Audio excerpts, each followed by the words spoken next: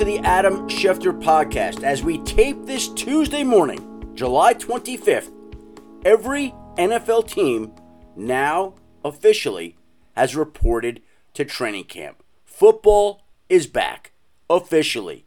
Everybody is working, including Saquon Barkley, the Giants running back who essentially caved quickly. Didn't even last through the start of camp, being on the sidelines. There have been a lot of discussion that he may not be there till the end of the summer, maybe even could miss some of the regular season, and in fact, he will not miss a single day of training camp. And he will not miss a single day of training camp because the Giants essentially sweetened his deal by giving him $2 million up front of the same franchise tag that he would have had last week and adding $1 million worth of incentives. And here are the incentives. There's $303,000 paid to him if he goes out and rushes for 1,300 yards. There's another $303,000 that's paid to him if he scores 11 touchdowns. And there's another $303,000 paid to him if he catches 65 passes. So there are the three thresholds for Saquon Barkley to earn up to an extra $1 million this year. If he rushes for 1,300 yards, if he scores 11 touchdowns, if he catches 65 passes. Basically, if he's Saquon Barkley, he gets another $1 million. But let's keep in mind here, Saquon Barkley turned down $23 million in guaranteed money from the New York Giants on a 2-year deal. And while running backs are convening and discussing better ways for them to get paid, Saquon had a chance to get paid $23 million, which in this running back market is a lot of money. And he decided not to take that. And his holdout never even became a holdout. And he essentially caved early on and now is back in camp. And that's a risk that he's taking on himself, which he was going to have to do all along once he didn't take the long-term deal. It's a major victory for the Giants, not as much so for Saquon. He did get something out of it in the end, so he should be applauded for that. But this is not a great outcome in the end for him. But the Giants are in a great spot. Last week at the owners' meetings, John Mara was there, and I heard somebody say, "What's the deal with Saquon?" And John Mara himself said, "I'm very upset about it." But as of this morning, he can't be very upset about it because Saquon is back. He's back with a deal that added $1 million worth of incentives, and the deal doesn't even have any restrictions on it to where the Giants can't tag him again after this season if that's what they want. So if Saquon goes out and achieves that $1 million in incentives, the Giants can tag him again after the season and be right back where they are in the position to try to negotiate a long-term deal so the Giants get a major victory. Saquon gets $1 million of incentives, and there is one less running back here to watch as the season gets ready and all teams are in camp. And you know who else is in camp?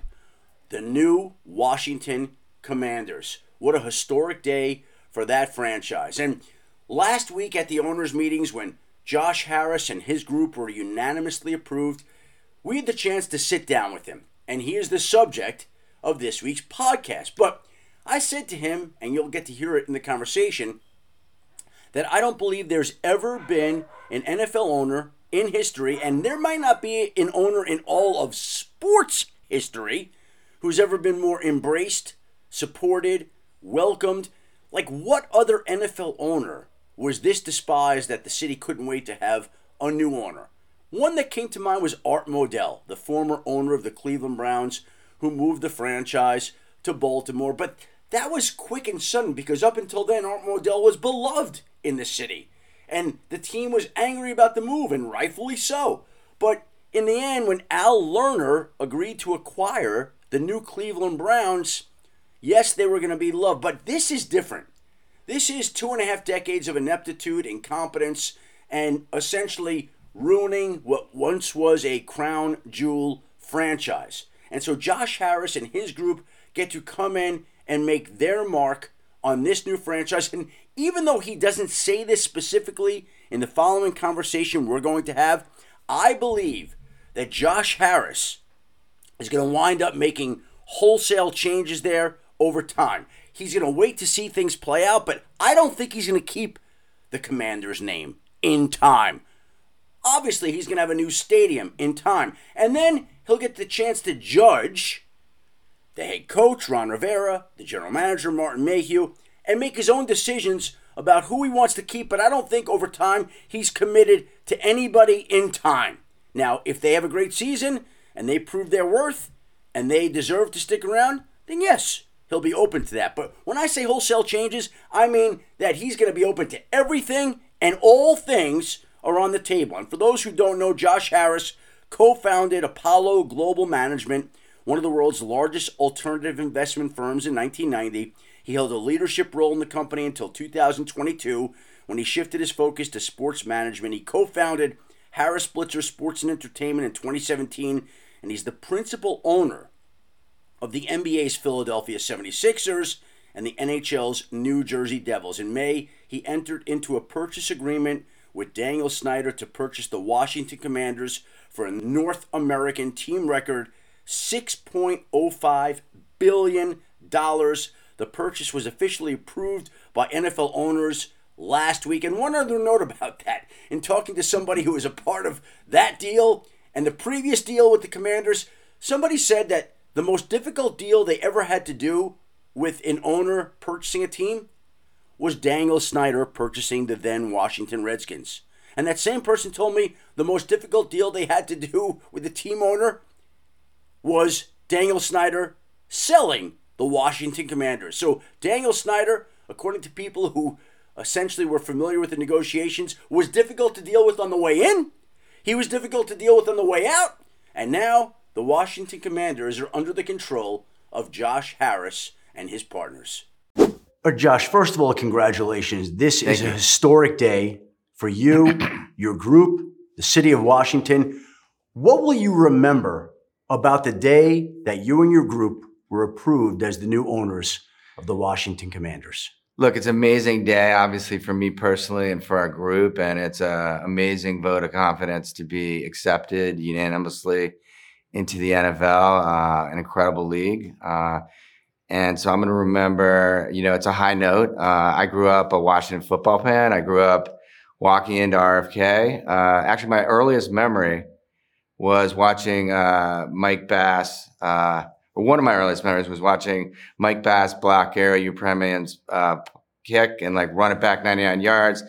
The Commanders, then Redskins, lost 14-7 to the Miami Dolphins. But, these memories are with me. Walking in RFK, hearing the thunderous crowd, feeling the place rumble. I remember all that stuff. And so the chance to be a part of something that you grew up with like that, that's a part of you, is an amazing experience. But at the same time, I feel I'm going to have a lot of sleepless nights. I know that it's on me now to deliver for the city of Washington. What will that feel like, having sleepless nights?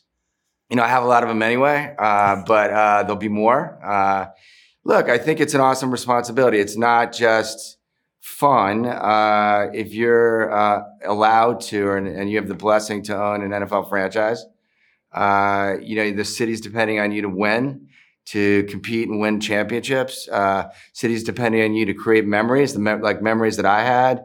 And the city wants you to engage in the community. So we have a lot of our ownership group, which has got a lot of great people in it. We have a lot to do.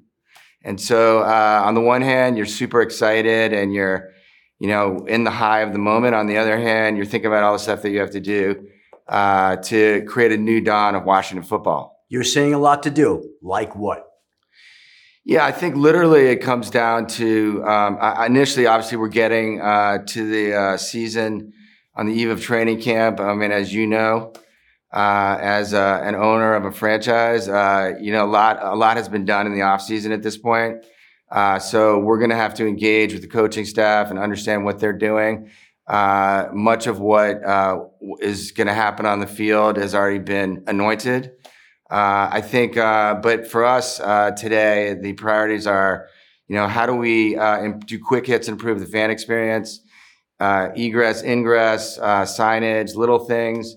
Obviously, when a fan comes into your stadium, I look at it as they're coming into your house. and you want it to be an amazing experience for them. And so that there's gonna be a lot of work there. We have to get at it and meet the management team and understand what's going on in the business. And then we have to engage in the community. And, obviously, when people show up at sports, at football in particular, it has the ability to bring a city together. But, it's important as the owner of a football team, of a club, to set that example where people feel like you're doing the right thing for the community. And we do that obviously in other cities. We do it in Philly, we do it in Newark, and and all over in the cities that we play and compete. And we're going to get to that in a moment. But you mentioned engaging the community, and I would make the argument, I would state the case that you come into this position more embraced, more welcomed, more supported than any owner in the history of the NFL. Not so much as because of who you are, but because of everything that the franchise has been through and what Dan represented over the last 2.5 decades. How do you take that feeling of goodwill and turn it into something positive for this franchise? Look, we have a honeymoon period, and obviously I'm a hometown boy. I have a lot of friends in the city. I grew up there. My mom is there. My cousins, my best friend from high school, they'll all be in Washington when we are finally closed the deal. But we have to deliver. Like I said, at the end of the day, when you own a sports franchise, it's about winning. And there's 31 other owners that are really good at what they do. They want to win too. And it's easy to say you want to win, but our job is to compete and win championships. That's where the city is really going to feel it. And it's not easy. And then obviously we need to deliver for the fans. They need to want to engage. I was there when the Commanders, then Redskins, won 3 Super Bowl championships. I was there for the parade. I saw the city come out and come together. I mean, Washington obviously is a very diverse city. It's got the whole political environment. And, the one thing that when I was growing up, that united the city, or one of the major things, was the Redskins, the Commanders, then Redskins. And I want to bring back that feeling. So all of these things are ingredients in terms of what we have to do. So the honeymoon period is great, but we have to deliver. Well, this franchise was once a jewel. And over the last 2+ decades, it was not. It's become something of a laughingstock. What was it like for you as somebody who's from Chevy Chase, Maryland, who grew up rooting for this team, to watch the state of this organization in recent decades? Yeah, look, I think obviously this is a new era for Washington football, and everyone wants to be with a team that's winning, and so that's our job, is to create that again. And we have taken teams in Philly, in New Jersey, that weren't doing as much winning, that weren't as engaged with the community, and we've created elite franchises that are competing. We haven't taken any championships yet, but we're going to, put our all into doing it. We're not going to be outworked. And Washington is a bigger stage, a bigger version of that, where we have to deliver and excite the city. And a lot of it comes down to being in that position of winning. And so, I actually love it when my hometown team is winning, versus I'd rather see them winning versus not winning. 2 guys drove to work. Neither guy wore a seatbelt. One guy got a ticket. One guy didn't. The same 2 guys drove home. One guy wore his seatbelt. One guy didn't. One guy made it home. The guy not wearing his seatbelt didn't. Don't risk it. Click it or ticket. Paid for by NHTSA. This show is sponsored by BetterHelp. We all carry around different stressors. I do, you do, we all do, big, small. And when we keep them bottled up, as I sometimes have had happen in the past, it can start to affect us negatively. Therapy is a safe space to get things off your chest and to figure out how to work through whatever's weighing you down. It's helpful for learning positive coping skills and how to set boundaries. It empowers you to be the best version of yourself. It isn't just for those who've experienced major trauma. If you're thinking of starting therapy, give BetterHelp a try. It's entirely online, designed to be convenient, flexible, and suited to your schedule. Just fill out a brief questionnaire to get matched with a licensed therapist and switch therapists anytime for no additional charge. Get it off your chest with BetterHelp. Visit BetterHelp.com/Adam today to get 10% off your first month. That's BetterHelp, HELP.com/Adam. Josh, you referred to Philadelphia, you referred to New Jersey. We're talking about the Philadelphia 76ers that you own, Yes. the New Jersey Devils Yes. that you own. What did you learn from those experiences that you can apply to Washington to make this team turn around as quick as fans want it to? Yeah, what I've learned is that the three ingredients that we're focused on. I've learned that obviously you need to engage with the city. You need to be transparent. You need to not be outworked, and you need to position the franchises to win. And that can be done through draft, through free agency, through trades. And we avail ourselves of all those things. Obviously, to compete and win, you need edges, whether that be sports science, whether it be analytics, whether it be investing in new training facilities, new stadiums, new practice facilities. And so all of these experiences are going to help us in Washington. And we've also learned that there are no shortcuts to the top, that it takes the time that it takes. And so we really look for a long-term winning culture. We try to attract the best and the brightest talent, and then build. And to do that, you need a great culture. And so these are all the learnings that we've done. I mean, last thing I would say is in Philly and in New Jersey, we work in the cities, we work in the communities. I remember in COVID, we literally spent $7 million. We bought medical equipment, food, laptops, and we help an enormous amount of communities in need, sports for life. I mean, so all this stuff is how you engage the community, but ultimately it does come back to building that winning franchise. How active will you be in terms of the day-to-day operations or the general overall well-being of this franchise? Yeah, so ultimately all this is on me, long run, and the fans in the city are depending on me. Having said that, my approach is to hire and retain the best and the brightest talent. So, obviously in Philly, we have Nick Nurse and Daryl Morey and Elton Brand. In New Jersey, obviously, Tom and Lindy.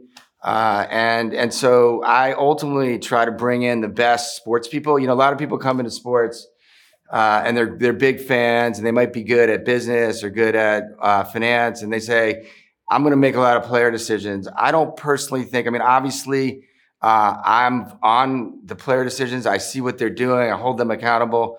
But I let the sports organizations, I try to attract the best sports organizations and then give them the investment cap, the amount of money they need to win, and I allow them to make decisions. And obviously, if the decisions don't work out, ultimately, you have to, as an owner, be there to change things here and there. But I am very focused on building the best sports organizations. And I look forward to getting to know Ron and Martin and Marty and the entire Eric and the entire sporting organization, the Commanders. Hey, it's Kaylee Cuoco for Priceline. Ready to go to your happy place for a happy price? Well, why didn't you say so? Just download the Priceline app right now and save up to 60% on hotels. So whether it's Cousin Kevin's Kazoo Concert in Kansas City, go Kevin, or Becky's Bachelorette Bash in Bermuda, you never have to miss a trip ever again. So download the Priceline app today. Your savings are waiting. Go to your happy place for a happy price. Go to your happy price, Priceline. So you mentioned Ron Rivera, the head coach, Martin Mayhew, the general manager, Marty Herney in the front office. So these men will be with the team this season? Yes. And will they then be evaluated? Where are you in terms of hiring and retaining people for the future of this organization? Yeah, so literally we're just getting here, and we know what we know from the outside. We've had an opportunity to meet some of them, but we look forward to getting to know them a lot over the season. Obviously, when you look over the last 3 years, they've improved the team in a difficult environment. And So it's day one, and we're excited to get to know them and see what they do. How much do you know about this football roster? I know what a fan knows. I mean, the NFL is pretty strict about allowing you access before you're an owner. What do you know about the team's quarterback situation? Yeah, I mean, obviously I know all about that, and I'm looking forward to seeing him on the field and seeing what Ron decides to do with that. You brought up a stadium. Where are you on the stadium issue, being that you'll have 3 areas that I would think would have an interest in having a new stadium built there? You'll have Maryland, you'll have Virginia, you'll have Washington, D.C. What can fans expect, and what are you expecting here in the coming future? Yeah, so obviously we're getting here on the eve of training camp, and our first focus is going to be on football, making sure that the football organization, the players, the coaches, the front office have what they need to have a winning season, hopefully a playoff season. I think then we're going to be trying to improve the fan experience, and obviously that doesn't happen overnight. But the season is 6 weeks away, and maybe we can make a difference. Whether that's improving fan access or signage or fixing some stuff. And then obviously we're going to get at it in the community. And look, ultimately where the Commanders end up playing is an incredibly important decider of how a fan feels. And so it's going to be, we look forward to digging in on that, learning, and we are blessed that it feels like a lot of the area wants a Commanders team with them. Do you have a vision of what an NFL stadium would look like in an ideal world in your mind? Yeah, I think we're just getting into it. I mean, obviously we're knowledgeable about the age of the stadium, what it looks like, what we need to do, but we're just getting into the details. And where are you on the name of the franchise? Because under the Snyder ownership, there were 3 name changes and 2 playoff wins. Right. Do you like the Commander's name? You sticking with that? It's not important what I like. It's important what the fans in the city like. They don't like the name. And like I said, we're getting into all this stuff. What I love about Washington is the fans, especially the football fans, are passionate about a lot of issues. They're passionate about all kinds of things. But we're focused on the 3 priorities I said earlier, which is the football season, the community, and fan experience right now. I have to ask you if you ever could have imagined growing up in Maryland, one day purchasing this Washington football franchise for the price that you would wind up paying, a North American record $6.05 billion. What would have been more unimaginable, owning this team or owning this team at the price you bought them at? I think both. Listen, my grandfather was a U.S. postal worker in Philly. My mom was a teacher in Philly. I moved to Washington when I was 1. My dad was an orthodontist. Never in my wildest dreams did I believe that I would have the opportunity to own and impact in a positive way my hometown team. And, in the Jewish religion, we call it bashert. I'm a man of faith. I believe there must be someone who's put me on this mission. And I'm very excited about the future and the new era of Washington football. And if I could give you a choice of winning a Vince Lombardi trophy, an NBA championship trophy, or a Stanley Cup, what would be your choice there? That's Josh? like asking, which of your fingers do you like best? I'll take them all. All. I'll take them all. And before I let you go, we've addressed a number of issues. We've touched on stadium, name for the franchise, future of personnel. But I think here's the question that fans really want to know in the end. Are you going to keep or trade James Harden? We're very appreciative of James. And we hope, we want him to be happy. We hope we can excite him about staying in Philly. Josh, thank you very much for the time today. Congratulations on the purchase and lots of luck in the future. Thank you very much. And there is the new owner of the Washington Commanders, Josh Harris, who clearly has been a huge success in business and in life, but still is getting used to figuring out how to deal with his new role as the front man of the Washington Commanders, having purchased the team for a record $6.05 billion. Did you notice that last question about James Harden? It was just a joke. We threw it in there. Yes, are we curious about what's going to happen with James Harden? Of course. And if Josh Harris were comfortable in that setting and more used to being in a setting like that, he might have just said, Adam, we've essentially had a historic day here. We got a lot of work to do. We'll get to James Harden another day. Today is about the Commanders, but he was so taken aback by hearing a question about James Harden and the Philadelphia 76ers that I don't think he essentially was able to adjust, because I think it was off script. They had gone over all the talking points about things he should and shouldn't say, and in this particular case, that was a little bit of a curveball. But Josh Harris is going to be great for that city. He is going to be a huge asset. He's going to be beloved already. They're going to have a huge honeymoon, he and his limited partners there in Washington, and they have the opportunity to be heroes for life in the city in which he grew up rooting for his beloved Washington Redskins. So good luck to Josh Harris. Thank you very much for the time that he gave us last week at the owners' meetings, and we look forward to watching the Commanders this season. All right, like I mentioned, every team back in camp, and we're going to get a whole host of stories every day now going forward. There are all sorts of issues to track and watch, and as we record this early Tuesday morning, Saquon Barkley is back with the Giants, essentially coming into camp sooner than most people thought he would, and I think even he himself planned to. We still have free agent running back Dalvin Cook out there, and again, we tape this Tuesday morning. I won't be surprised if by the end of the week, maybe sooner, he has a new deal.